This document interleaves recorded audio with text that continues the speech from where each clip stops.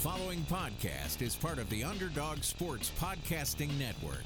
For a full list of our shows, as well as breaking sports news and engaging feature stories, visit us at www.theunderdogsports.com.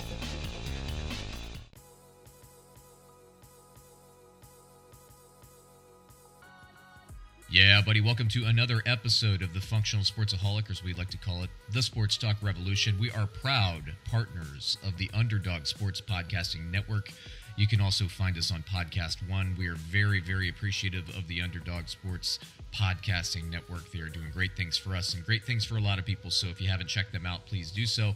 You are listening to Sean Ryan and Sam Van Dam. Sam, what's going up, buddy? What up, bro? Not much, man. It's a Wednesday.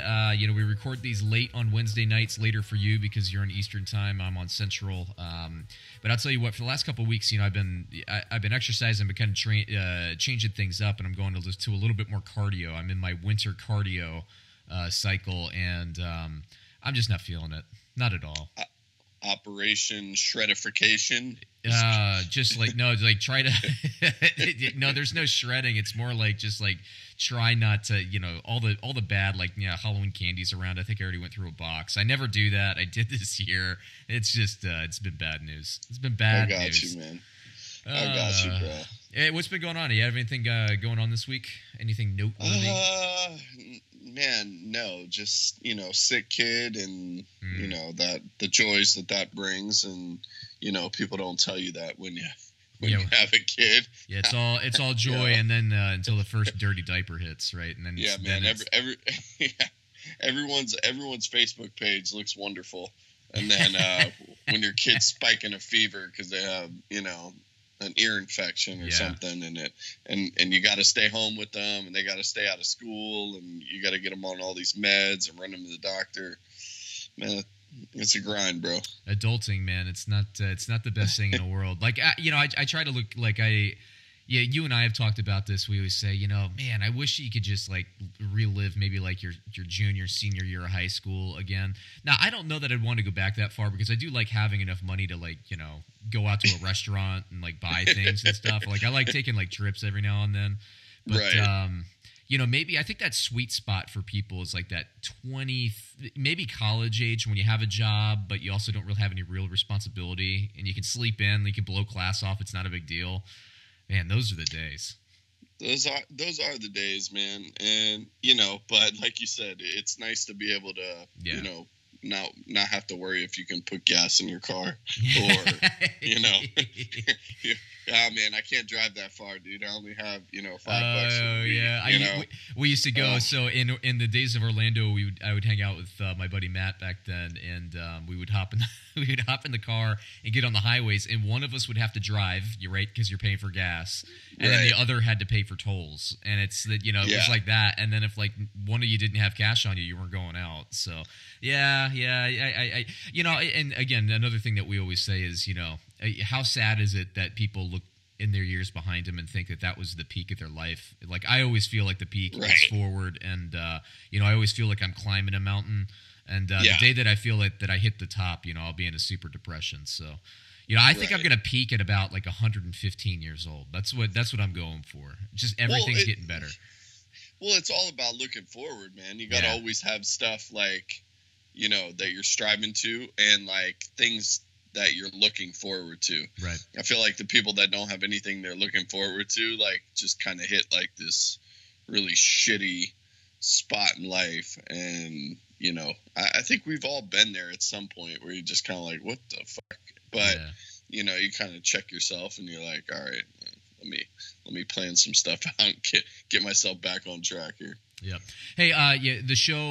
So today we're pretty packed today. So we're doing things. We're adding a segment to the show that I want to be weekly, but frankly, everybody out there listening, Sam and I, in addition to having the day jobs, I do writing. And basically, long story short, boohoo, I'm so busy, that kind of stuff. But trying to schedule guests, as Sam and I have both been doing. We keep teasing these guests and they don't come on. So basically, I'm letting everybody out there know that our intention is to make what we're about to do today, kind of like a weekly segment, in addition to, Sam and I doing our thing and, kind of being goofy and telling some of our own stories and, our own theories on different situations. We want to bring in a little bit more expert analysis rather than have, one of us pontificate and, tell, people, fans of a certain team what they should be doing and all that. It's good to have a little bit of back and forth with some experts. So today, I'm very happy to have on Connor Livesay, SB Nation Cowboys contributor, Jeff Hughes, who runs the Bears blog, and then Logan Levy from the Take It to the Bank podcast, also Baltimore Beatdown, SB Nation as well. So we're going to be talking today Cowboys, Bears, and Ravens. Like I said, we're going to try to spread the love nationally. We're going to try to spread the love. It's not always going to be all NFL. That's how it shook out this week. We are definitely going to be bringing on some NBA folks and people from all sports as well. So we'll be playing those. I think that we got about 25 to 30 minutes of content that I recorded with those three, which we'll be playing. Again, very excited about that. But before we start to play those things, Sam, I gotta say, and one of the things that we don't have, and I've been trying to get somebody to come on who's a Raiders expert because of this team, Sam. I think they're 1-5 now. I know they only have one win. I believe it's 1-5. Their bye week's this week, so yeah, it would have to be 1-5. Gruden seems in a little bit over his head, and now I can speak to this personally because, I growing up a Redskins fan, I was a big Joe Gibbs, just enthusiast. I loved him. He retired. It was very depressing. Then the franchise has never been the same since that first Joe Gibbs run. Well, when he came back, I remember my brother and I were just like, just so excited. But he was in over his head at that point. The game, he had been out, I think for, I don't know. I mean, I want to say like 15 years he had been away from the game. It had passed him by. And I think in his second, maybe his third season, he brought in basically Greg Williams, who's now the defensive coordinator in Cleveland. And he brought in Al Saunders while Al Saunders was still alive. I'm just kidding. He is still alive. He just looks like a ghost, and he's also in Cleveland. But Al Saunders ran the offense. Greg Williams ran the defense. And Joe Gibbs is basically just kind of like a personnel motivator CEO type. Right. I don't know, man. The press has been pretty negative. We've been talking about on the show, like, what Gruden is approaching the players like it's still the 90s. But I think what he underestimated and what I'm seeing, and again, we're going to bring somebody from the Raiders on at some point. I'm trying to find the right person for this.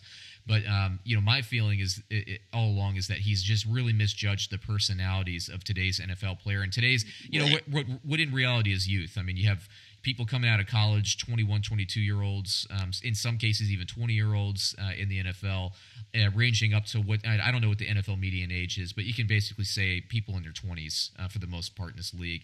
And you got to be able to relate to kids these days if you're going to be in management, and that's what NFL coaching is. Sam, what do you think? Well, I just think it's kind of funny when these guys almost become like larger than life when they've had all this time off. I kind of felt like the myth of John Gruden kept growing, and he kept using, potential places that he would go just kind of for contract negotiations. And he may have believed a little bit of his own hype, right? Because he had a couple good teams. And, he had a good run. I would say his Raiders teams were probably the most successful. He kind of built that from scratch. Right. Then that whole, of course, no coach survived long in Oakland back then. Then he goes to Tampa and takes over a team that Dungy built, and that defense is ready made for a championship. Right. I mean, he did not have to worry about that at all. So really, all he was trying to do is get another 4 points a game for the offense, and he was able to do that and won a Super Bowl in his first season. And then things kind of went downhill. I've never been a big buyer on John Gruden. I've always felt that Jay Gruden, and this dates back. This isn't Washington bias. This dates back to our days, Sam, of growing up in Central Florida when he was playing arena football. I believe he ran both the Storm and the Predators. I know he played for both, but I believe he actually coached both of those teams as well.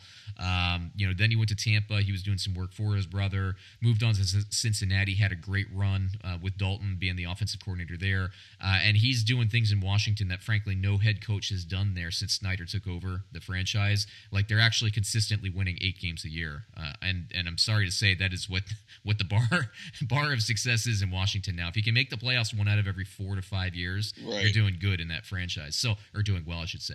I'm not.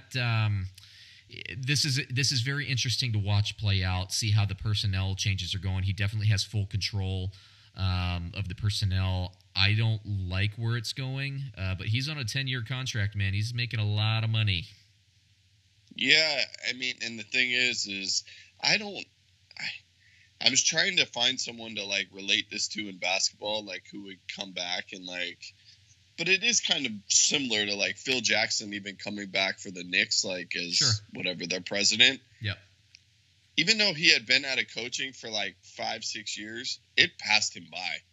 Like, yeah, I remember he came out. He had no idea like what happened, and now these younger guys, they're like, who? They don't, they're like, okay, yeah, didn't he coach Jordan? Like, they don't know, like, and they don't care. Yeah. Like, we're in a what have you done for me lately? That's the thing, society. Man. Yeah, like, they don't care. They don't care what you did with right. Kobe. They don't care what you did with Jordan, right? They don't care about that. And that's the big thing. And I remember there was some, like, you know, and will remember this better than I will, but I remember he and LeBron had some kind of back and forth spat. Like, he called like LeBron's people like his posse or something like that. He was talking about Melo's people being a posse, and then LeBron kind of like, stuck up for his boy. Oh, okay, so, okay. Yeah, man, yeah, but I mean, again, that's just, I think, speaks a little bit generationally. Like, know, that's not really how you approach these types of situations anymore. Like, right. It's not. To me, it's not even maybe necessarily. And I know your thoughts on Phil Jackson and the triangle and him running that in New York and everything, but to me, it's not even about the X's and O's. It's about, like, you're just out of touch with, like, reality today. Like, it's different, Yeah. Like, Richardson, the old Carolina Panthers owner, you can't have your female employees walking up and down the hallway so you can look at their ass. Like, you can't do that anymore. This isn't Mad Men, Right. You can do it. Yeah. You can do it in Moscow, like, and that's like a legit. Right. That's a legit thing. But it is. Believe me, I can't speak to why I know those kinds of things. Not that I'm a spy or anything weird like that, but just professional-wise, I won't go into details on why I know that. But it is a real thing, actually. Like Russia today is like Mad Men. If you watch Mad Men, that's how it is. But you can't do that kind of weird stuff anymore. It's just yeah, and you could tell because Phil Jackson couldn't even get meetings with these players in free agency. They're like, they wouldn't even give him a meeting. And I think for him, that was like a real, eye-opener, ego right? blow. Yeah. But it's like, I mean, I don't know if he'd ever admit that, but, like, you can't, in New York City, you can't even get meetings with these guys because they're all basically like, man, like, no, like, we don't care. We don't care what you did, 15 years ago. We don't even care what you did with Kobe, in 2010. Yeah, I know. Like, to them, it's, what's going on right now. Yep. So. Hey, moving things along. So today, so I had Spotify on. And I was just playing like a random playlist. I think this will make you laugh. Like, I don't know, like some random alternative rock music playlist or something. Good Charlotte has a new song or like a new album that they're releasing. Good Charlotte popped up, and I'm like, really? Like, they're still like, I thought they broke up like in like 2004, and they're still together. And so what I did? I went right down that rabbit hole, and I went to Wikipedia, and I found out. So they took like a 4-year hiatus. I'm going to give you the whole rundown here because I know this is important both to you and to the audience. They took a 4-year hiatus, and they came back. They announced like a reunion in like 2015, or that they're going to start to work. They released an album. They released a new album, I guess, in 2017, 2018, whatever it is. I guess 2018, because the song's new. And so I've never been a big, Good Charlotte fan, so I wouldn't necessarily endorse the record. But I did go and look at the music video, and they look completely different, obviously, right? Because they were always wearing the eyeliner, which is also a weird thing. That was a weird stage of American society, right? Where the guys were like wearing like super heavy eyeliner everywhere. like the emo culture and all that. But the dude looks just like Dustin Diamond. Screech, like not Screech from Saved by the Bell, but Screech as in like today. If you saw Dustin Diamond today with like his beard and stuff, the lead singer, they're like doppelgangers. I'm not convinced that these are two different people at this point. It's like a Clark Kent Superman situation, but a lot worse. Well, and one of the guys is married to Cameron Diaz. No way. Yeah. I don't know if it's Benji or what was the other one? No idea. One of the Madden brothers is married to. Holy moly! It can't be Cameron one of those. Diaz. It cannot be one of those brothers. I'm not going to live in a world where that's a possibility. What? That's married to Cameron Diaz? It can't be. It can't be the lead singer, and it can't be the brother, man. I can't have a Dustin Diamond doppelganger married to Cameron Diaz. It's not happening. I'm not living in that universe. I'm jumping in a spaceship and I'm leaving. It's true. I don't know who would look like Dustin Diamond though. I'm telling you, go look at the video. Pull it up. I know I'm going to get you to pull it up after we're done recording. I will pull it up. I mean, begrudgingly, but I will pull it up. I was never a good Charlotte fan. You know what? While we cut to the SB Nation stuff, you can pull it up and we'll talk about it when we're back. Actually, it's a pretty good segue. Why don't we just do that now? All right, we have Jeff Hughes from De Bears blog. Jeff, man, how is it going? It's going well right now. I mean, 3-2 after 5 games. I don't know many Bears fans or Bears media types who wouldn't have signed for that at this point. Yeah, when we were doing, so I have two podcasts. Of course, this is Functional Sportsaholic, which everyone's listened to. We do the Get Paid podcast, where we do a little bit more of the predictions. It's a little bit more analytical, and I thought that the hiring of Nagy was a very interesting one because last year. And being a member of, I guess, the Chicagoland area, although I wouldn't classify myself as a fan, I thought that the Bears were a little underrated last year because their defense was so tough and they were in a lot of games. And so my theory was that if Nagy could come in and put an extra maybe 4 to 7 points average on the top of the score from 2017, this is a serious team. They retained, was it Fangio, their defensive coordinator, right? Yep. And then you have Nagy, and then the big question was, can Nagy have the same effect on Trubisky that maybe McVay had on Goff last season? So where do you think we are in this Nagy and Trubisky's evolution? Are you happy with them? Do you want to see more? What do you think? Through 5 games, I don't think you could ask for much more. People, I think, have underestimated just how far Trubisky had to go and just how inexperienced he is at top-level football. He's only played 1 year of major college football. He played 7 games last year in what you could only describe as a remedial offense. An offense that asked him to hand the ball off twice and then throw on 3rd and long. In case you haven't followed football, that doesn't work. I sorry to cut you off there, but the Trubisky won, I think, he might have won a game where he had like 7 completions last year. 7 attempts. I mean, he threw the ball 7 times. Was that the Carolina game or something, I think? It was. And John Fox was gloating about it, and I really believe that in the organization they took that gloating as an offense. That this is a team that has clamored for a young quarterback to bring along as a franchise guy, and I think they learned very quickly over a 4 or 5 game span last year that staff was not going to be the one to do it. So what you said about Nagy is true. They brought Nagy in to do exactly what McVay did for Goff, but even more so to really bring in the Andy Reid principles of bringing along a young quarterback. The Bears are not putting everything on Trubisky here in 2018. They know it's going to take time. But if you told them after 5 weeks, 100-plus quarterback rating, 70% plus completion, he's at the top of the league in a couple of categories that a lot of people didn't expect, I think he's further along, but he'll face some tougher defenses now, and the weather will change in Chicago as it does, and things will get harder for him, but we'll see. The arrow is pointed decidedly up. Yeah, and 70% completion percentage, I certainly didn't see that coming. And I was looking at his stats just before, we brought you on, and he has 11 touchdowns to 4 interceptions. It's almost a 3-to-1 quarterback. Touchdown to interception ratio. You got to be happy with that. I think I was not a big believer in Trubisky personally, but I did qualify that with saying, look, just like you just said, playing in that John Fox offense, they weren't John Fox offense, you know what I mean? Like the offense coaching system and that staff, they weren't going to bring along a rookie quarterback. They had to make the move, and I think it's paying off. I think it is. Now, let me ask you a question about the running game here. So I like Cohen, but I'm a little put off, and I'm saying personally put off because he's on my fantasy team.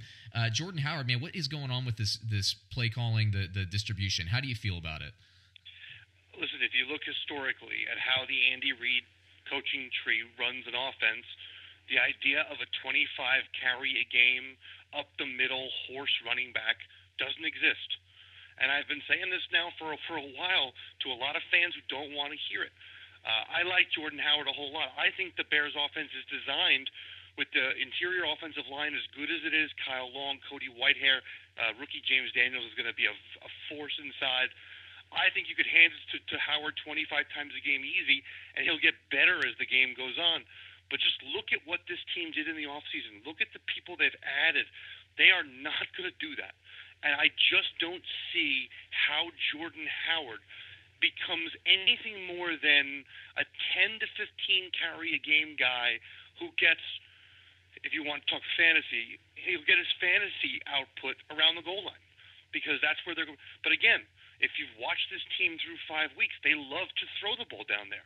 They love the shuffle pass to Trey Burton. They like to roll out their quarterback because he can move. So I have fought it for a time, but having seen this offense for 5 weeks, I don't see how a Jordan Howard with his skill set fits into what they want to do. And I certainly don't think you're going to see them pay him in the near future to stick around. And I wouldn't be shocked. Now, I don't think it'll happen, but I wouldn't be shocked if the Bears answered the phone if the Eagles called and said, what do you want for him? Because if the Bears can get a piece back that's of some value, I think they would make the move because, Jordan Howard is a hell of a player. And I thought coming into the year he was the best offensive player on this roster, but he's not the best offensive player in this system. Yeah, and you kind of touched on this too. Down by the goal line, the shovel pass. Trey Burton is is definitely a great option down there. But I thought he was going to be used a little bit more. I mean, again, kind of tracking this back to Andy Reid's systems. He likes his tight ends. Certainly, Kelsey is a game changer in Kansas City. I thought Burton could have been that dynamic type tight end, and he still can. But I guess what I'm trying to get at is, he's getting like 4 or 5 targets a lot of the time. I thought he was going to be more like 10 targets a game. Did you see that, or did you see this as more of a ball spread offense, which is turning out to be? Well, I don't think anybody saw Taylor Gabriel having the impact he's had. Very true. And so, and listen, that's on us because the Bears never shut up about Taylor Gabriel all summer long. The 2 players the Bears loved coming out of the summer were Adam Shaheen, who got hurt, unfortunately, in a preseason game, and Taylor Gabriel. Those were the 2 guys they thought created the best mismatch. And I've watched 5 straight games of Bears football. I haven't seen Taylor Gabriel covered yet. And they've also used him really well in the run game on sort of the sprint out, the carry sweep. I don't even know. I guess it's that jet sweep, but it works almost every time they run it. I think this is going to be a spread the ball around offense. Miller's going to get his, Robinson will get his, Gabriel will get his, Burton will get his. But I'll be very surprised if any of these guys have a 12-catch game. I just haven't seen that in the way this offense is run. And if it's anybody, it might end up being Cohen because that seems to be the toy that Nagy enjoys to play with the most. Yeah, absolutely, and that's a great daily fantasy nugget too. I mean, Cohen is getting a lot of catches, especially if you're playing like a DraftKings, any kind of type of PPR league. When I released the rankings, people are always saying, "Why do you have Cohen so high?" It's like, well, dude, he gets a lot of catches, and he's used as such in this offense. So Gabriel, like you said, nobody saw him coming out like he did, even not though. Like this. Yeah, not like this. So week to week, I think he's a great sleeper for people moving forward. So Jeff, before I let you go, let me ask you, what do you see for the Bears for the rest of the season? I think the next 3 games are pivotal, and I think they have a tough one this week with the Patriots. The Patriots have not been as good on the road this year. They've actually gotten blown out twice, but they weren't quite the complete roster they are now. If they win this week, it'll be a big step. They have then home to the Jets, then at the Bills, 2 games that I think they're going to win. So this week is the difference between are you a 5-3 team at a halfway point, or are you perhaps a 6-2 team? If they're 6-2 going into the backstretch of the season, I think you can expect big things. I don't think this is a very good Packers team. The Vikings have never felt whole yet this year, have never felt coherent. So this division is there to be won. This is the best defense in the division, despite what happened in Miami, which I'm just writing off to the Heat. They couldn't tackle in the second half. That's a real thing. That humidity in Miami is brutal. They couldn't. They were not even moving. I mean, the second half of that game was comical. There were 7 points scored total in the first half and 49 scored in the second half. There has to be a reason. That just doesn't happen in the NFL. So I think they're the best defense in the division. I think their offense is getting better and looking more dynamic every week. So the Bears fan who came into 2018 and saying, hey, I want to leave this season with high expectations for 2019, I think they're going to get that. And the Bears fan who came into 2018 and said, hey, I want to play January football, well, that's far more likely now than it felt in August, because they're just moving along quickly. So next 3 games are the ones to watch, but I think they're going to definitely be playing relevant games in December, and there's a chance they could sneak themselves into the postseason. Very good. Good stuff, Jeff. I appreciate you coming by. Once again, DeBear's blog. Check it out. Good stuff as usual. So, Jeff, man, thanks for coming on. Hope to have you back sometime soon. Thanks, Sean. All right. We are here with Logan Levy of SB Nation, also the Take It to the Bank podcast via Baltimore Beatdown. How are you doing, buddy? I'm doing good, man. How are you? I am doing well. So I want to talk some Ravens. So to enter the season, and for listeners that listen to the Get Paid podcast, they know, Brad and I and Logan, I know you're very well aware of this as well. Everybody who tries to pick an AFC champion, I shouldn't say everybody, but probably like 80 or 90% of the people either pick the Patriots, or maybe for an upset they pick the Pittsburgh Steelers, because that's a really, that's a big leap. Well, what Brad and I tried to do, and we like both of those teams obviously coming into the season, what Brad and I tried to do was pick the, maybe somebody who was a little bit under the radar. I think Brad ended up with Indianapolis because he thought maybe, luck coming back, they could get back and make a run. I picked the Ravens, and I still feel good about that selection. How do you feel about it?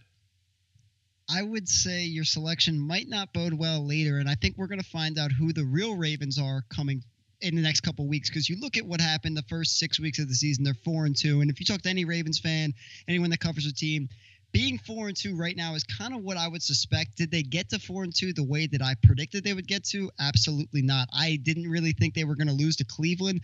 I really didn't think they were going to win in Pittsburgh, but they did. But the real thing is the next part of their schedule, the next couple games is going to be a huge test for them. They got the Saints coming up. They got the Panthers. They also have the Steelers again. They have the Bengals again. I mean, this is a grueling part of their schedule. We're really going to find out who they are. And I think this Saints game, to be honest with you, could make or break their season, because if they win this Saints game, now they're 5-2, obviously, and then they're going into Carolina, and the momentum, as we talk about in the NFL, momentum's huge. They're going into Carolina 5-2, and I think they might win that game if they beat New Orleans. Then they're 6-2, and you're looking like, oh wow, maybe 11-5, 12-2, and actually host a home playoff game and win the AFC North. With the way that the AFC North is going right now, Cincinnati could be falling off that cliff right now, and Pittsburgh's rising a little bit, but with the Baltimore winning the first game, I mean, of the two, I really think you can be pretty high on this team. Yeah, and I guess for my prediction then, it doesn't really bode well, because I do think the Saints are going to narrowly win. Now, I think that's a very close game, but for me, it's the game of the week. It's the one I'm looking most forward to watching. People come in and I think it's almost like the Bortles effect, or maybe like a retroactive Bortles effect. Flacco isn't the sexiest quarterback. He doesn't wow people from a fantasy point of view. Frankly, last season he kind of stunk it up. Do you think that was more on Flacco or the receivers last year? And how do you think this receiving core and Flacco are playing this year compared to years past? So here's the thing with Joe Flacco, and it's quite the conundrum, and if you live in Baltimore, you kind of feel it. I think Ravens fans, and what I've noticed is you're either labeled a Joe Flacco hater or a Joe Flacco apologist. So if you're the latter, if you're a Joe Flacco apologist, you're going to blame the offensive coordinators, because Flacco has had a lot of offensive coordinators in his career. We could talk about Cam Cameron, we could talk about Jim Caldwell, we can talk about Mark Trestman, we can talk about Gary Kubiak, we can now talk about Marty Mornhinweg, and I'm not going to hate on any of those coordinators except for Trestman, because I think Trestman was probably the worst one by far, and he only lasted a season and a couple of weeks. But the thing that these coordinators failed to do that I thought Gary Kubiak did very well is they changed their scheme and they changed their system to fit Joe Flacco best. Joe Flacco, it fits best, in my view, in a vertical concept kind of offense, not this West Coast system that Marty tried to run, that Mark Trestman tried to run, that Cam Cameron tried to run a little bit, because Flacco is not a very accurate quarterback. I know he has got the big arm, and that's very very sexy to some people, but the reality is his accuracy is kind of under question. His decision making also is under question. I don't know that he can consistently make good reads like an Aaron Rodgers, Drew Brees, Tom Brady, etc. So I think Flacco, you have to simplify it down and use him to his strengths. Have a good running game, use the play action, get him out of the pocket because he's very good when he extends plays off the play action bootleg, and let him throw it deep down the field and target the deep parts of the field. So I'm not going to blame Joe Flacco entirely for what happened the last 2 to 3 years, but I think that he had a very large part to do with it, obviously. And I think that you look at the injuries had to have played an effect. I mean, 2015 he tears his ACL, and then the next season he has that back. Next season he's entering training camp 2017 with the back injury. After 2016 he was rehabbing from his ACL. So injuries have been a little bit of an issue for Joe Flacco, but this is the first year that he's been fully healthy coming into training camp. He's been healthy so far, and he's looked really good, and he's also had really good wide receivers. I mean, I might even go out and say this is the best in terms of wide receiver groups. This might be the best wide receiver group he's ever had in his entire career. Best wide receiver of all time, probably I would throw maybe Steve Smith, maybe Anquan Bolden there. Yep. But in terms of an entire group, this is the best group he's had, and I think it's done well for him. I need to get your thoughts. Collins, Buck Allen, running distribution. Do you like it? Do you have any thoughts on this after breaking down some film? So here's my whole thing about this, and fans are going to kill me for saying this, and fantasy football people might kill me for saying this as well, but I'm sticking to my guns. When you look at it from like a scheme standpoint, what the Ravens do in terms of their running system, they run a lot of complex systems. They run one of the more complex systems, I would say, in the NFL, because they run inside zone concepts, they run outside zone concepts, they run gap schemes, they run all these different kind of schemes. And when you look at the zone scheme in particular, which is the concept that they like to run the most, that requires running backs to make multiple reads. You're reading the defensive, you're reading the linebackers, you're reading the defensive end, you're reading all these different guys, you're reading all these different gaps. And I think that Alex Collins honestly struggles to make those multiple reads. He runs much better in a gap system, more of like a man blocking scheme where they have one guy pulling and it's like, all right, run right here. Now, Buck Allen, on the other hand, he is great in the zone scheme. He's very good at reading. He's great vision. He's very good at reading different lanes and picking the right one to go to. So for me, I would keep giving Buck more carries because Alex Collins, aside from his fumbling issues, I think he has issues just picking the right hole, very simply put. So to me, I like the idea of having two guys that can do it because I think, I know some people say if you have two quarterbacks, you don't have one, you don't have any. But to me, if you have two running backs, you have two running backs. You have two really good running backs. So use them, and I think that's what the trend that the NFL is going towards. I mean, look at the teams that were in the Super Bowl this year, the Patriots and the Eagles. Did either of them have workhorse running backs? Right. No, they both had three or more. So I think the Ravens should go with the trend that the NFL is showing you and have a running back by committee approach. And are we going to talk about Lamar Jackson? I was waiting for that. I got notes for that. Oh, goodness. Yeah, you know what? So let me say, we were talking about Flacco before. I think, the drafting of Lamar Jackson, I was critical with how Flacco handled it, but let's not go down that rabbit hole. I don't like just in terms of strategy, I hate the idea of putting in packages like Lamar Jackson package, like Hill in New Orleans. I don't mind the Wildcat. I don't mind those types of things. What I hate about it, it drives me crazy, is that you line up a Breeze or a Flacco at wide receiver and they don't go out for a pass route and you're effectively playing 10 on 11 at that point. I hate it. What do you think? Sean, we got to get you on my show, man. I got to talk to you. I don't know what's going on. So here's the thing, and I encourage you and everybody else to go look at my film piece. Joe, this 10 on 11 thing, it's actually not real, because what happened, and it actually happened in the last couple games, the game against the Titans specifically, where Flacco went out there and there was a corner that just stayed with him. So it's not 10 on 11. It actually is 10 on 10 if you really want to think about it. And we don't want Joe Flacco running routes because the guy can barely run as it is. He can't slide, and I don't think you should get your quarterback any extra hits that he doesn't need to take. So the idea that he's getting out there, it's 10 on 11 is just not true to me based on the film.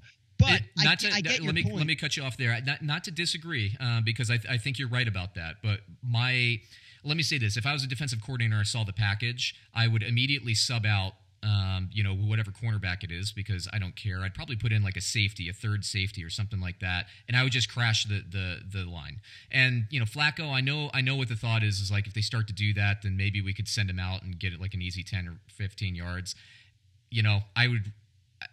I would risk that. I think it should be 10 on 11, whether or not the defensive coordinators are going after it. I think they're letting them off the hook when they go to those packages. But, I guess if you can get away with it, you can get away with it. Sorry, Logan. I agree with that. So if defenses start to do that, and eventually you throw it to Joe and whatever, you don't want to go down that hole. Just get Joe out of there, get Breeze out of there, get whoever out of there, Agreed and just with put that. in another wide receiver.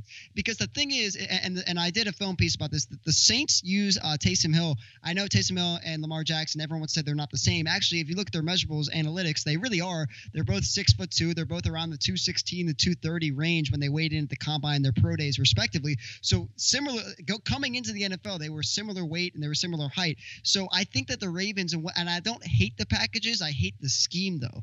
I hate that they're trying to run these power concepts where you're running him up the middle. Don't do that. Let Lamar Jackson get outside and get in space. And the one running play he had against the Titans where you saw where he just took a direct snap and then went to the outside and picked up 22 yards and he almost scored. So run more concepts like that and make defenses adjust. And the last thing I'm going to say, because I know we're going way over time, is I think that what they should do is start doing RPOs with Lamar Jackson. Because if you watch the linebackers, once Lamar Jackson lines up in shotgun, under center, wherever, you can see they are all thinking they're running it. Everyone crowds up. Give me an RPO because the linebackers aren't going to be there. Have Snead, or whether it's tight end, you can go Nick Boyle, Max Williams, Hayden Hurst, Mark Andrews, pick your poison. Have them run some sort of route up the middle where the linebackers should be, and that's an easy completion to me every single time until the linebackers adjust, which at this point they wouldn't do that. I think we can end it there. I think that, I'd be more than happy to come on a show sometime. We can debate, strategy, because I don't disagree with anything you said. I actually think we do agree, schematically, but I just don't like the way the defensive coordinators, I think they're reacting incorrectly. And I don't think we disagree there. And then I also agree that I don't mind the Wildcat, depending on the situation. And, I also agree that you should be putting Jackson in space. So, Logan, I appreciate you coming once again. SB Nation contributor, Baltimore Beatdown podcast, Take It to the Bank. Logan Levy brought the fire, man. I appreciate it. Thank you. All right, Sam, I want to talk a little bit about betonline.ag, one of our partners here. Listen, everybody out there, October, I think, for my money, is the best month of the year in sports. You have NHL and NBA, they're both back. NFL in full swing, college football in full swing, and of course MLB playoffs. So Baseball Ilamo's on, I think last week or the week before.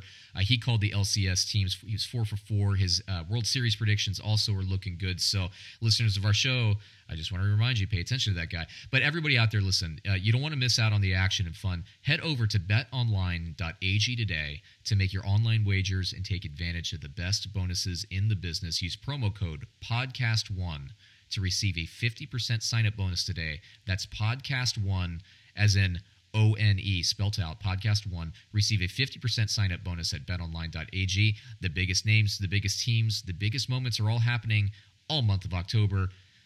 Get to betonline.ag. Use that promo code podcast1 for your 50% sign-up bonus. Go there. Sam, what do we call that 50% sign-up bonus? That butt money. Butt money. That's when you don't do anything. You sit on your keister. You enter in a promo code and somebody gives you money. You got to take advantage of that. It's not only about those best bonuses either. They have the best lines out there. So once again, betonline.ag. Get paid.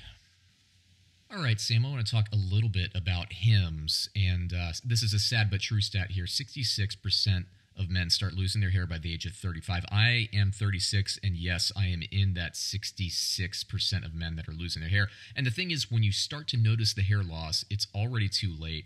I started losing my hair, probably in my early 20s. Hims wasn't around back then. I would go and I took some weird doctor's visits. There were people out there. I was exploring surgery. I was exploring supplements. I wasn't really into it. But for everybody out there now, baldness is optional and is always easier to keep the hair that you have than it is to regrow. So go to forhims.com. I want everybody out there, if you're experiencing the same issues I had, if you're like the younger version of me, go to forhims.com. It's a one-stop shop for hair loss, skin care, and sexual wellness for men. Any product that you need or want, they have it for you. Look, Hims connects you to real doctors and medical-grade solutions. Well-known generic equivalents to name-brand prescriptions will get you your hair, secure your future, your follicle future. There's no snake oil pills, no gas station counter supplements. Prescriptions and solutions are backed by science, and that's a big deal. So nothing weird, no awkward doctor's visits. And you know what? They actually ship the medication to your door, which is nice. If you're like me, you're busy. It's nice to have a couple minutes back in your day. So what I want you to do, if you're a listener, you're interested, go to forhims.com. You get a free trial month of Hims for just $5 today while supplies last. See the website for full details. This would cost hundreds of dollars if you went to a doctor or a pharmacy. Go to forhims.com/functional, just like the Functional Sportsaholic. That's forhims.com/functional. All right, we are with Connor Livesay from Blogging the Boys. Connor, what's going on, my man? Hey, man. Thanks for having me on. I'm excited to talk some football. That's right. So Dallas finally showed up, man, showed some signs of life. How was that for you this weekend? Goodness gracious. It's been a long, I guess a little bit longer than a month of the 2018 season being a Dallas Cowboys, guy who covers the team, guy who likes the team, follows the team, fan of the team. Wow, that was fun. It's been a rough stretch, but they come out, they put a 40 burger up on what a lot of people would consider one of the best defenses in the NFL. Really took a lot of people and just blew a lot of people away is probably the best way to put it. Yeah, I was. You can count me among the people that picked the Jaguars to win, and I gotta say I'm jumping off that bandwagon now. This has been a couple of weeks where that vaunted, so-called vaunted Jacksonville defense really didn't quite show up. But also, I don't want to take any credit away from your boys or anything either. I mean, Dak Prescott probably had his best game of the season. He finally looked to me like I thought he would look to start the year. What do you think about him? It's you hit the nail right on the head. He's not a quarterback for an offense that's going to throw the ball 40 to 50 times, put up 400 to 500 yards. That's just not the offense the Cowboys run. They never will under the Jason Garrett, Scott Linehan experience. It's going to be a run-heavy team. He threw the ball 27 times, 17 for 27, 188 yards, 2 touchdowns. But the thing that a lot of people are forgetting about are those yards on the ground. He had 11 carries for, I think it was 83 yards and a touchdown. And that's just huge because they're a running football team. They built their offensive line to run the football. They even brought in wide receivers on the team that were more so to help the running game than the passing game due to their ability to get down the field and pull some of those guys out of the box and away from the tackle box for Ezekiel Elliott to have some room to run. And this was the first time in the last month of the season that Prescott really used his legs, was able to create some plays on the ground, and it was huge. He a lot of people look at Ezekiel Elliott and say that he carries that football team, but I think this was a game that Dak Prescott carried the football team with his legs and with his arm early in the game, able to find Cole Beasley for some big plays on third down and some big touchdowns. Yeah, absolutely. And even coming into the season, so, I do some fantasy football stuff as well. And you hit the nail on the head for me too. I mean, Dak Prescott, he uses his legs, and that's kind of what makes him dynamic, almost like a Russell Wilson, not necessarily like a running quarterback, but a quarterback that can create, extend plays, and hit guys downfield. And that's what we were finally seeing. Although I will say what concerns me a little bit, I want to get your thoughts on this. Obviously, I think Beasley got, caught 7 balls and 9 targets. And then the rest of the receiving core, I think they had like 1 and 2 between them. Maybe Jeff Swain got 3 targets. But what do you think about the distribution of passes in this offense right now as it stands? Well, that's what they wanted to do coming into the year. They went out, they signed Deontay Thompson, they signed Allen Hurns, they traded for Tavon Austin. They brought in guys who weren't necessarily wide receiver ones, guys who wanted the football. And of course, every receiver, that mindset is, I want the football, I want to make plays. But they actually said coming into the season, we want guys who aren't going to complain about us spreading the ball around. And that's what you're getting. You're getting Dak Prescott looking here, looking there, not necessarily zoning in on one guy. So it was a bit surprising that Beasley ate up that many targets, had that many receptions, because you rarely see that in the Cowboys offense. But Jacksonville was giving it to him, and that's what they were doing. They were taking what was given to them. I do like that they tried to get Gallup involved early. Obviously, he had the 2 receptions in the first half, and then they kind of went away from him. But he had the big, 33-yard reception in the first quarter there. That was a huge kind of motivator for that offense, I want to say. They went up Gallup with A.J. Boye on him one-on-one. Gallup went up, brought down a really, really good ball, contested catch. And I felt like that kind of set the tone for that offense, that they weren't going to be intimidated by a Jacksonville defense secondary that has been so good over the last 2 seasons. And I think that really set the tone for that offense, and it took off from there.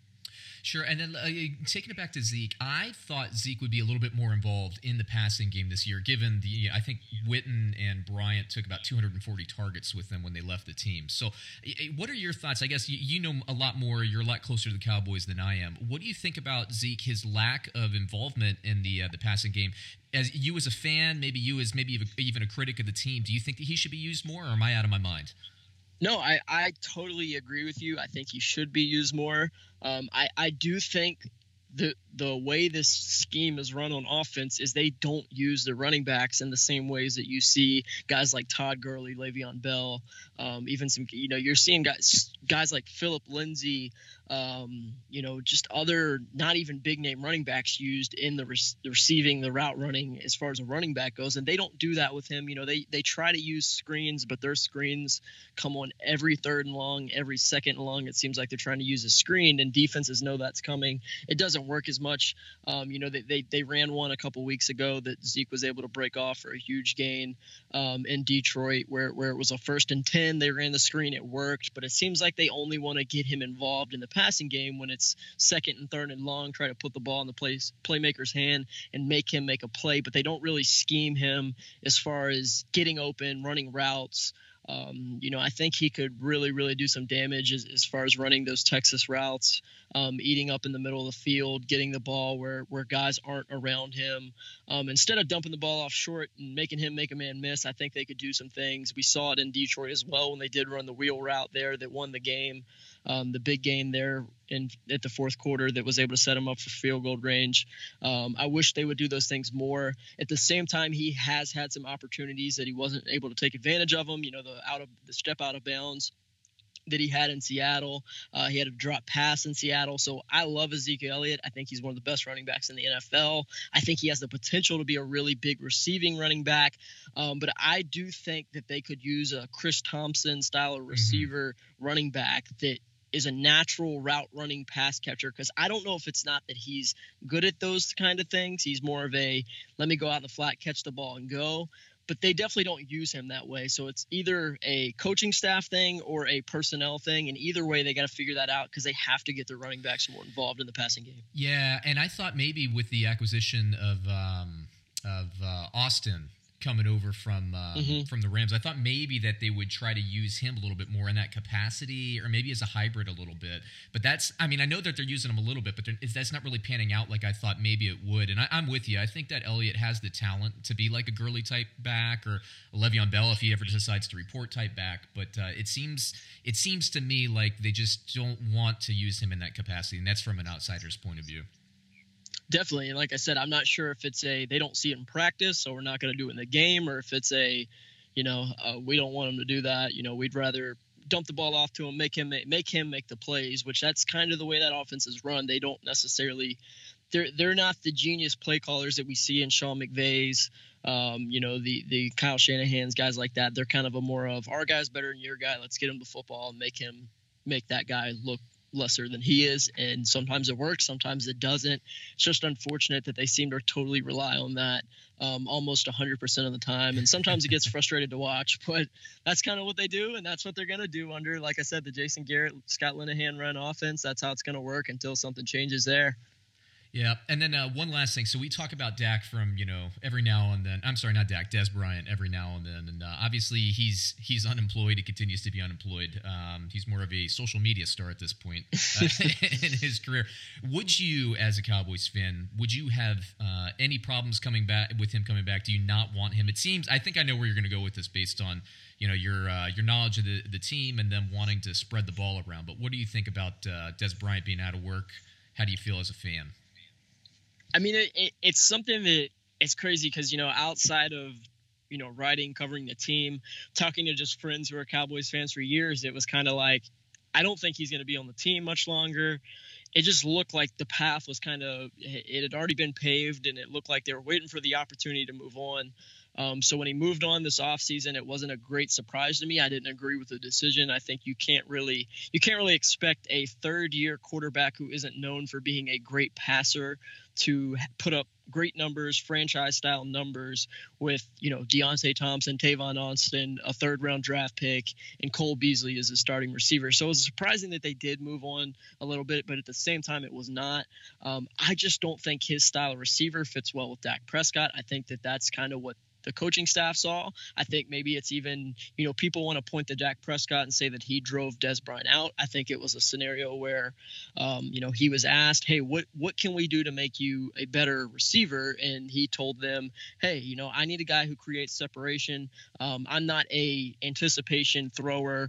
I'm not a pocket passer. I need guys who I can see open, the Cole Beasley style of receivers to get him the football. And that's not what Des Bryant is. He's a go up and get it, contested catch guy, and that's just not it showed the last few years that wasn't successful. I can't tell you how many times the ball was deflected up in the air and then intercepted, and it just, I think it was frustrating for the coaching staff, the quarterback, the offense, that they didn't have that guy that could create separation, which is why I think they went out and got, the Tavon Austin, the Deontay Thompson, and then, they drafted Michael Gallup, who's kind of like a smaller version of Des Bryant, to kind of do the contested catch across the middle style of things. And we're seeing that starting to work a little bit more. I just think it's going to take some time.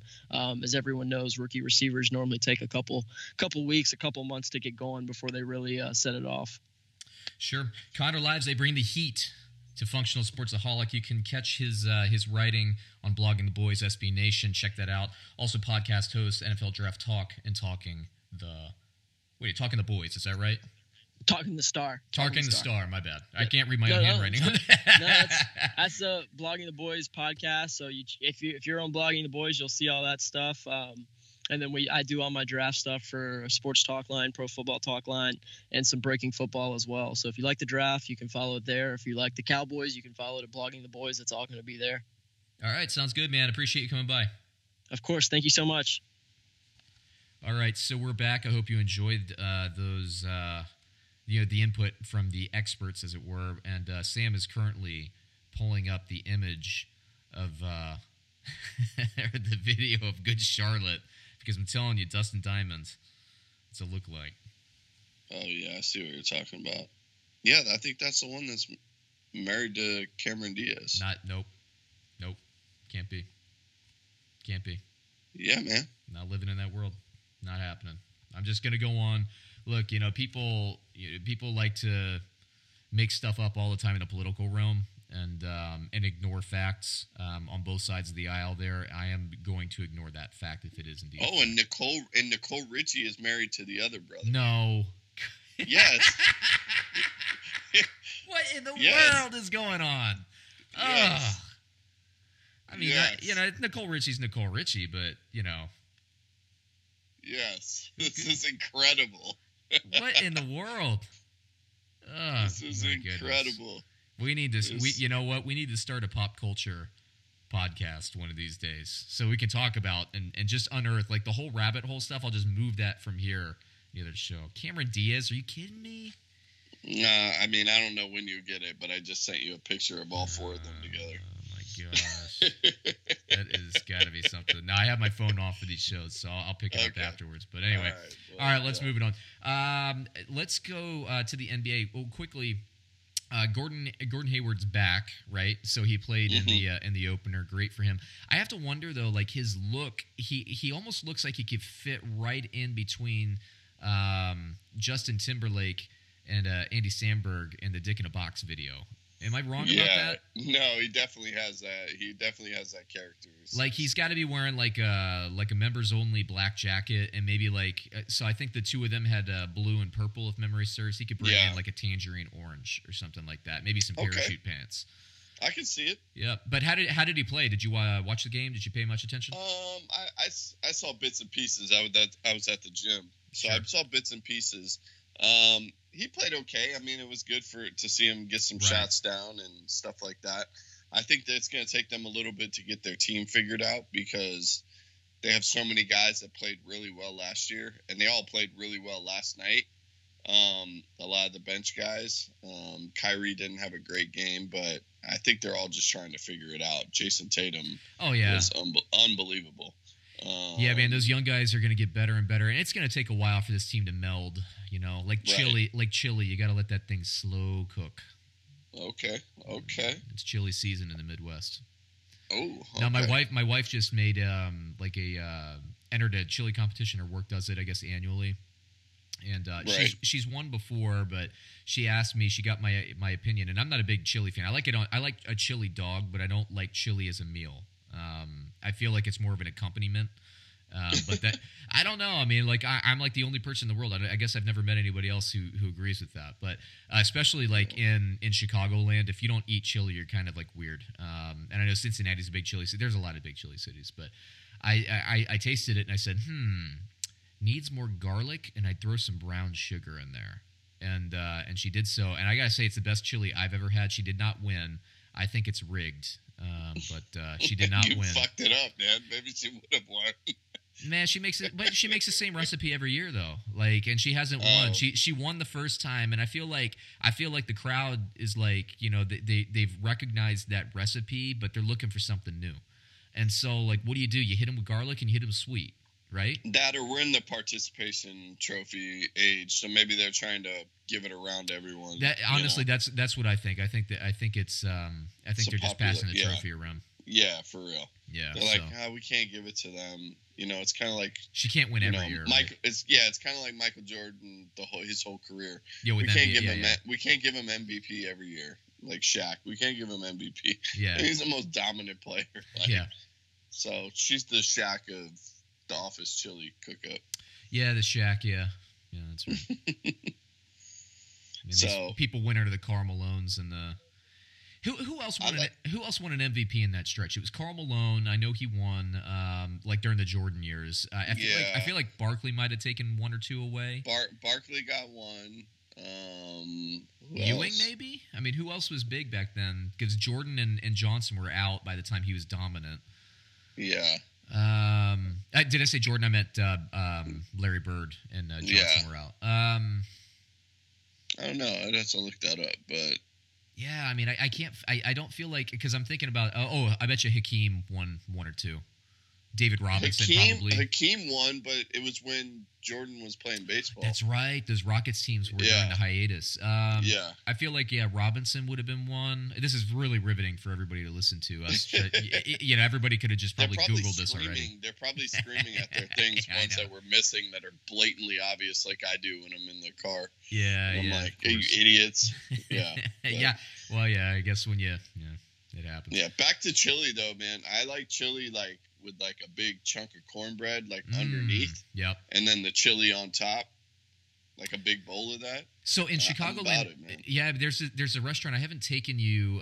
The one that was close to us is no longer in operation, but there's like a Cajun restaurant. It's so good. Like the food in the Cajun restaurants in Chicago can rival some of the food that I've had in New Orleans. Like it's really good. And they did like a jalapeno corn muffin with a gumbo on top. Holy moly, that's so good.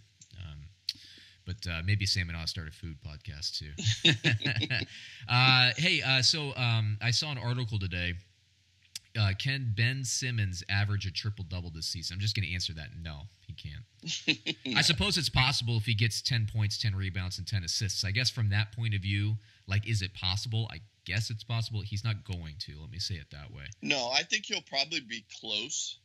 Yeah, sure. Because he doesn't focus a ton on scoring, and he can't shoot from the outside.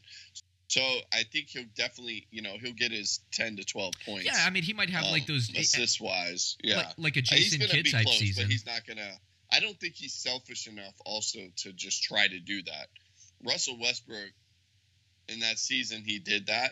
Was strictly just trying to do that. Yeah, I know. Yeah. Where he was like stealing rebounds from his teammates and stuff like that. I believe he's done it 2 seasons in a row. By the way, I don't know. I think Simmons will. If you had to press me for like a key stat line guess, I'd say he'd probably be like around 17, 18 points. I would say maybe 11 to 12 assists, and then I think his rebounds will probably be at like 8-ish, 7 to 8. And that's, Yeah. I mean, that's fantastic, right? That's an incredible stat line, but I just don't think he'll get. So, like, I'm not throwing shade. I'm just saying that's extremely, I think the point you were making, I think first of all, it's an extremely rare feat, and you really have to be gunning for that in the back of your head. And I don't really think he's going to do that. Like, you have to make that kind of effort night in and night out to get those stats to pad the stats here and there. So I don't see it happening. Yeah, and he seems like he's got his head on his shoulders, and he's just really trying to win. Yeah. And LeBron, do you think LeBron can average a triple-double this season if he wanted to? Yeah. Yeah, absolutely. Of course he can, but he hasn't, has he? Because he doesn't have it in the back of his head. It's not important to him.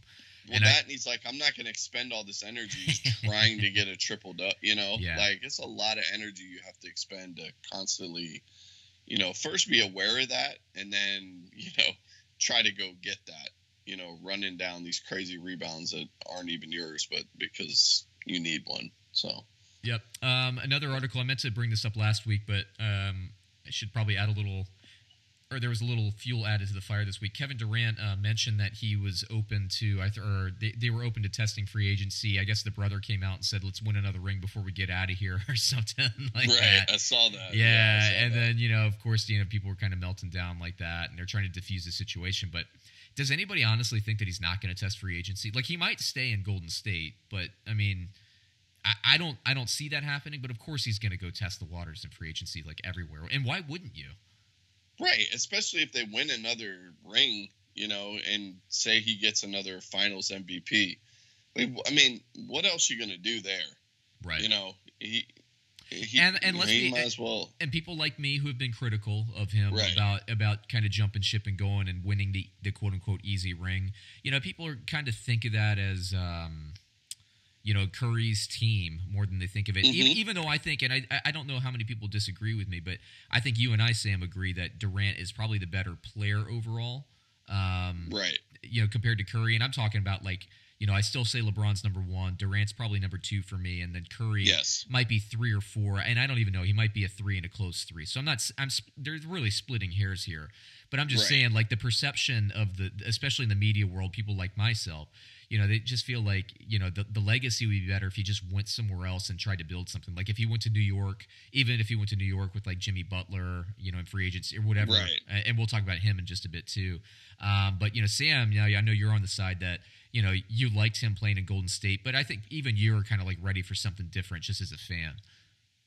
Yeah, no, I would like to see him go, and I want people to do, and especially guys like that, like I want them to do what they want to do. Yeah.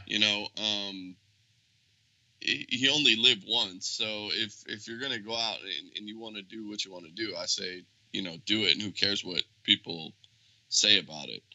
Because at the end of the day, you have to live with it. But I know he wanted to get the monkey off his back, win some championships. It looks like he genuinely really gets along with these guys.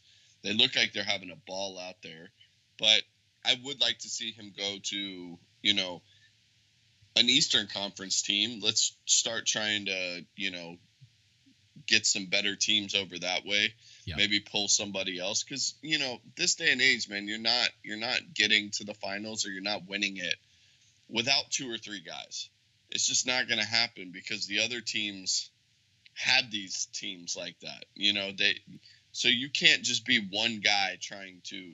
LeBron's been doing it for a long time, and the only time he was super successful is when he had, a couple other hosses on his team. Right. So you have to have horses with you. Absolutely. And speaking of one of those possible horses, so Jimmy Butler in what is the most awkward breakup, and I thought last year's San Antonio Leonard thing was weird. This is weirder. So it's like we're watching a divorce happen, like on reality TV on Facebook. Yeah, I mean it's all which like we've all seen. Yeah, it's very true. Seen on Facebook, like where it's like, the husband or the wife is trashing the other one. Like to all their mutual friends on Facebook. Yeah, right, to all their mutual friends. Like, or we shouldn't even say. I don't know how many people do that anymore. That might be more of a 30 to 40-year-old thing. Maybe it's more like Twitter now. Everybody's just blasting everybody on Twitter and. Yeah, I don't even know, man. I think I don't have Facebook anymore, but I do ask my friends from time to time, like, So what's going on with these people? Because like some of them have been like, you know, like 2 years, like constantly going at each other on Facebook. And I'm kind of like, do you not have anyone in your life that's like, hey man, like maybe take that shit offline, you know? Is that really necessary? Like, it's kind of like, what? That's just the day and age we live in, man. People want people to see what they're up to, and even if it's the terrible things, I don't get it, man. Yeah, there was let me try to figure. Screw it. I'll just tell the story verbatim or how it is. Yeah, I was gonna dance around it, but screw it. Just go with. Yeah, like when my wife and I were preparing to get married.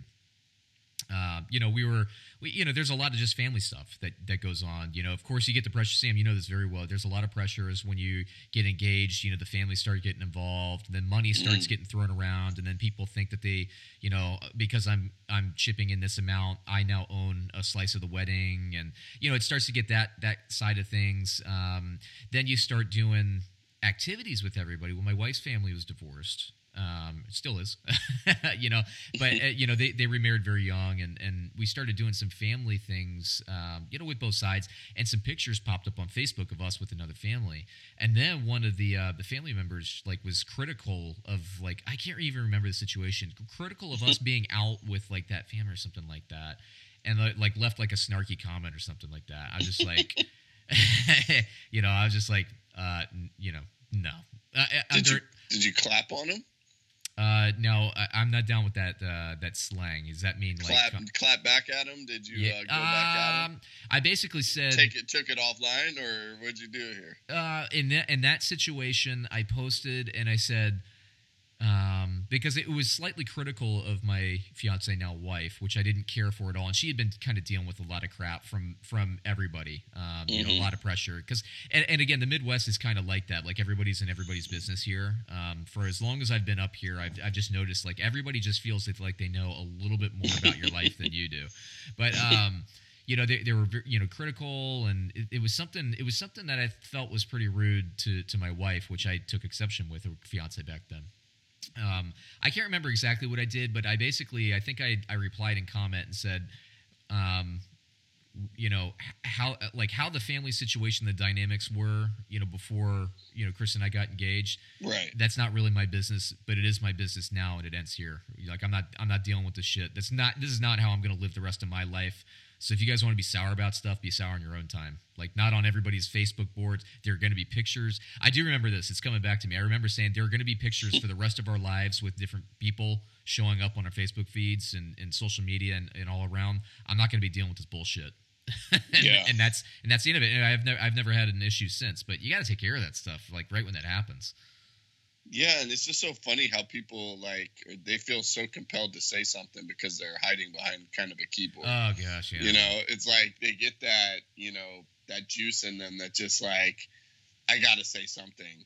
Yeah, like, they, you know, hit that enter button, and you're like, oh, right. Well. Yeah, well, we might have brought this up on the show. I think we probably did bring this up, but like we talk about a little bit how when you and I grew up, you still had to call girls and call their houses and talk to the fathers before you even got to the girl.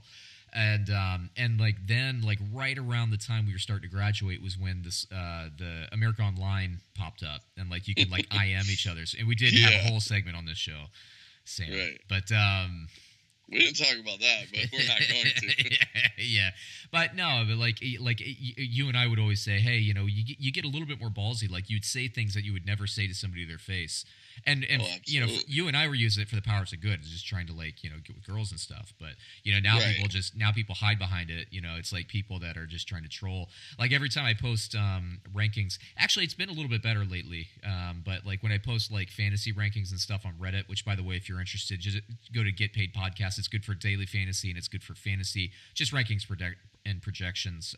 By doing them for free, you don't need to log in. Go check them out. But you know, people come back and be like, oh, you know, why do you have so-and-so so low? And it's just like, well, you know, they're computer rankings. You know, these are rules and programs that I write. Sometimes it spits something out that's unconventional.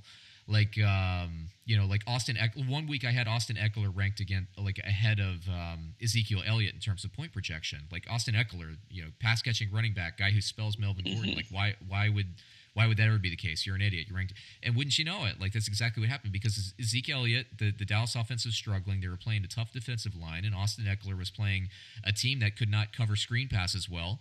And wouldn't you know it? It went as planned. But, people, the social media, we say it every week here. It's like, everybody just thinks they know just a little bit more, and they want to say that thing on social media, and they want to, make that funny comment and all that stuff. I don't really care. I mean, that's just kind of what people do. I don't engage with those, with that kind of stuff. Yeah. But, if it's, sometimes, in fairness to the people that do post, if anybody's listening to the show, a lot of times I'd probably say like 80-90% of the comments that do come back are like helpful things, like, oh, hey, I think you formatted the table wrong, or the link's wrong, or hey, I noticed you have this player ranked ranked low. Why would that be? As opposed to, you're an idiot, you're an asshole. My favorite receiver is ranked 10th. He should be first. I get a lot of that stuff too. It's yeah. like, Funny story about that though. This guy starts going at me on a picture of me and my daughter, and I start like going back and forth with this guy, and I'm like, why?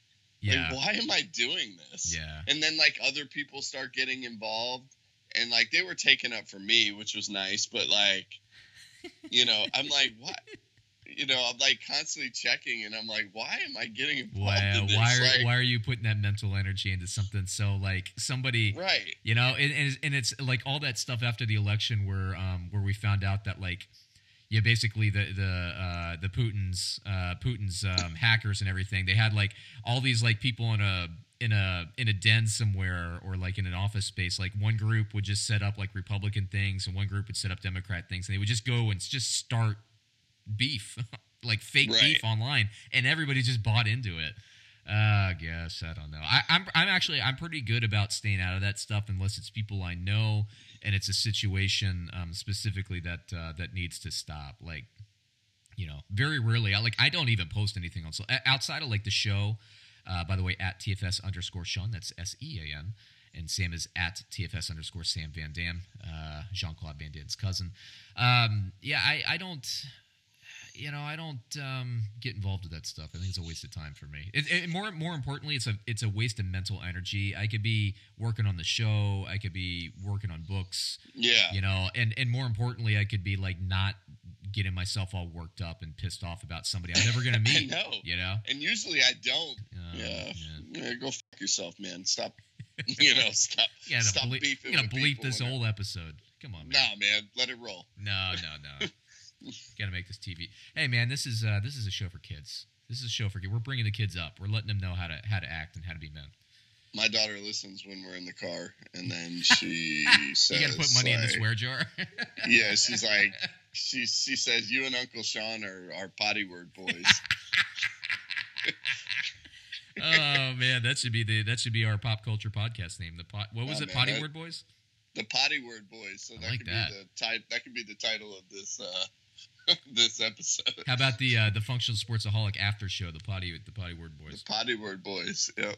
All right. So, you have anything else? I know we're kind of getting along with all the other segments. Do you have anything else you want to talk about? I don't, man.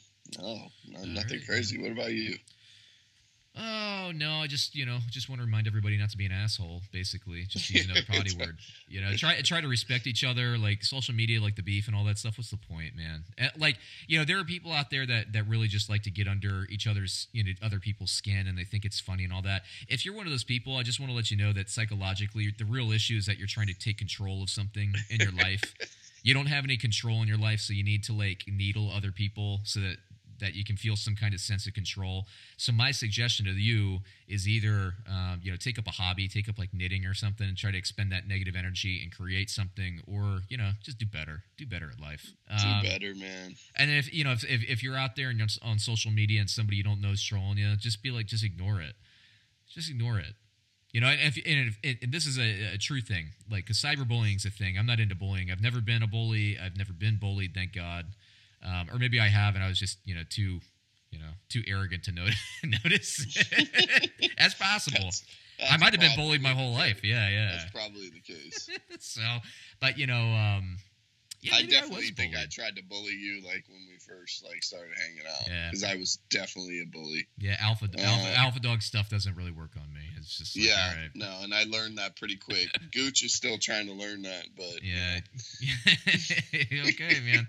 Yeah, there are a lot of people in my life need to learn that lesson, I guess. Yeah. But I'll say, like, Gooch, you know, I give him a lot of shit. I do, you know, he's a great guy, and I'll say that, you know, he's a very patient person, like with other people and stuff. No, like this is like a real like compliment. Something I don't something I don't necessarily have, right? So I want the trolls to do better. You know, those people that don't have any control in their life and need that control, so they needle people. I want you to do better. I'm going to do better too, and I'm going to try to be more patient with people. Because like Gooch, I mean, he really does try to keep relationships going. Like even ones that you're like, why? Like you didn't even have much of a relationship. Like he'll be like, he'll run into somebody that like he talked to once, like when he was 7 years old, and he'll try to like, yo, give me your number. Like he's a really nice like guy like that. And like, I know you and I are just like, come on, man, let's go. We gotta, let's get to dinner. We got a movie to get to or something. You know. Yeah. I'd rather get, you know. He is like that. Like there are people like that in the world. He is, man. If you played soccer with him when you were like 8 years old, or maybe against him, you know, he'll want to meet up and get dinner next time he's in town. Yeah, he's so weird. It's weird to us, but you know, it is nice. Maybe we're just not nice people. We are nice. I feel like I'm kind-hearted.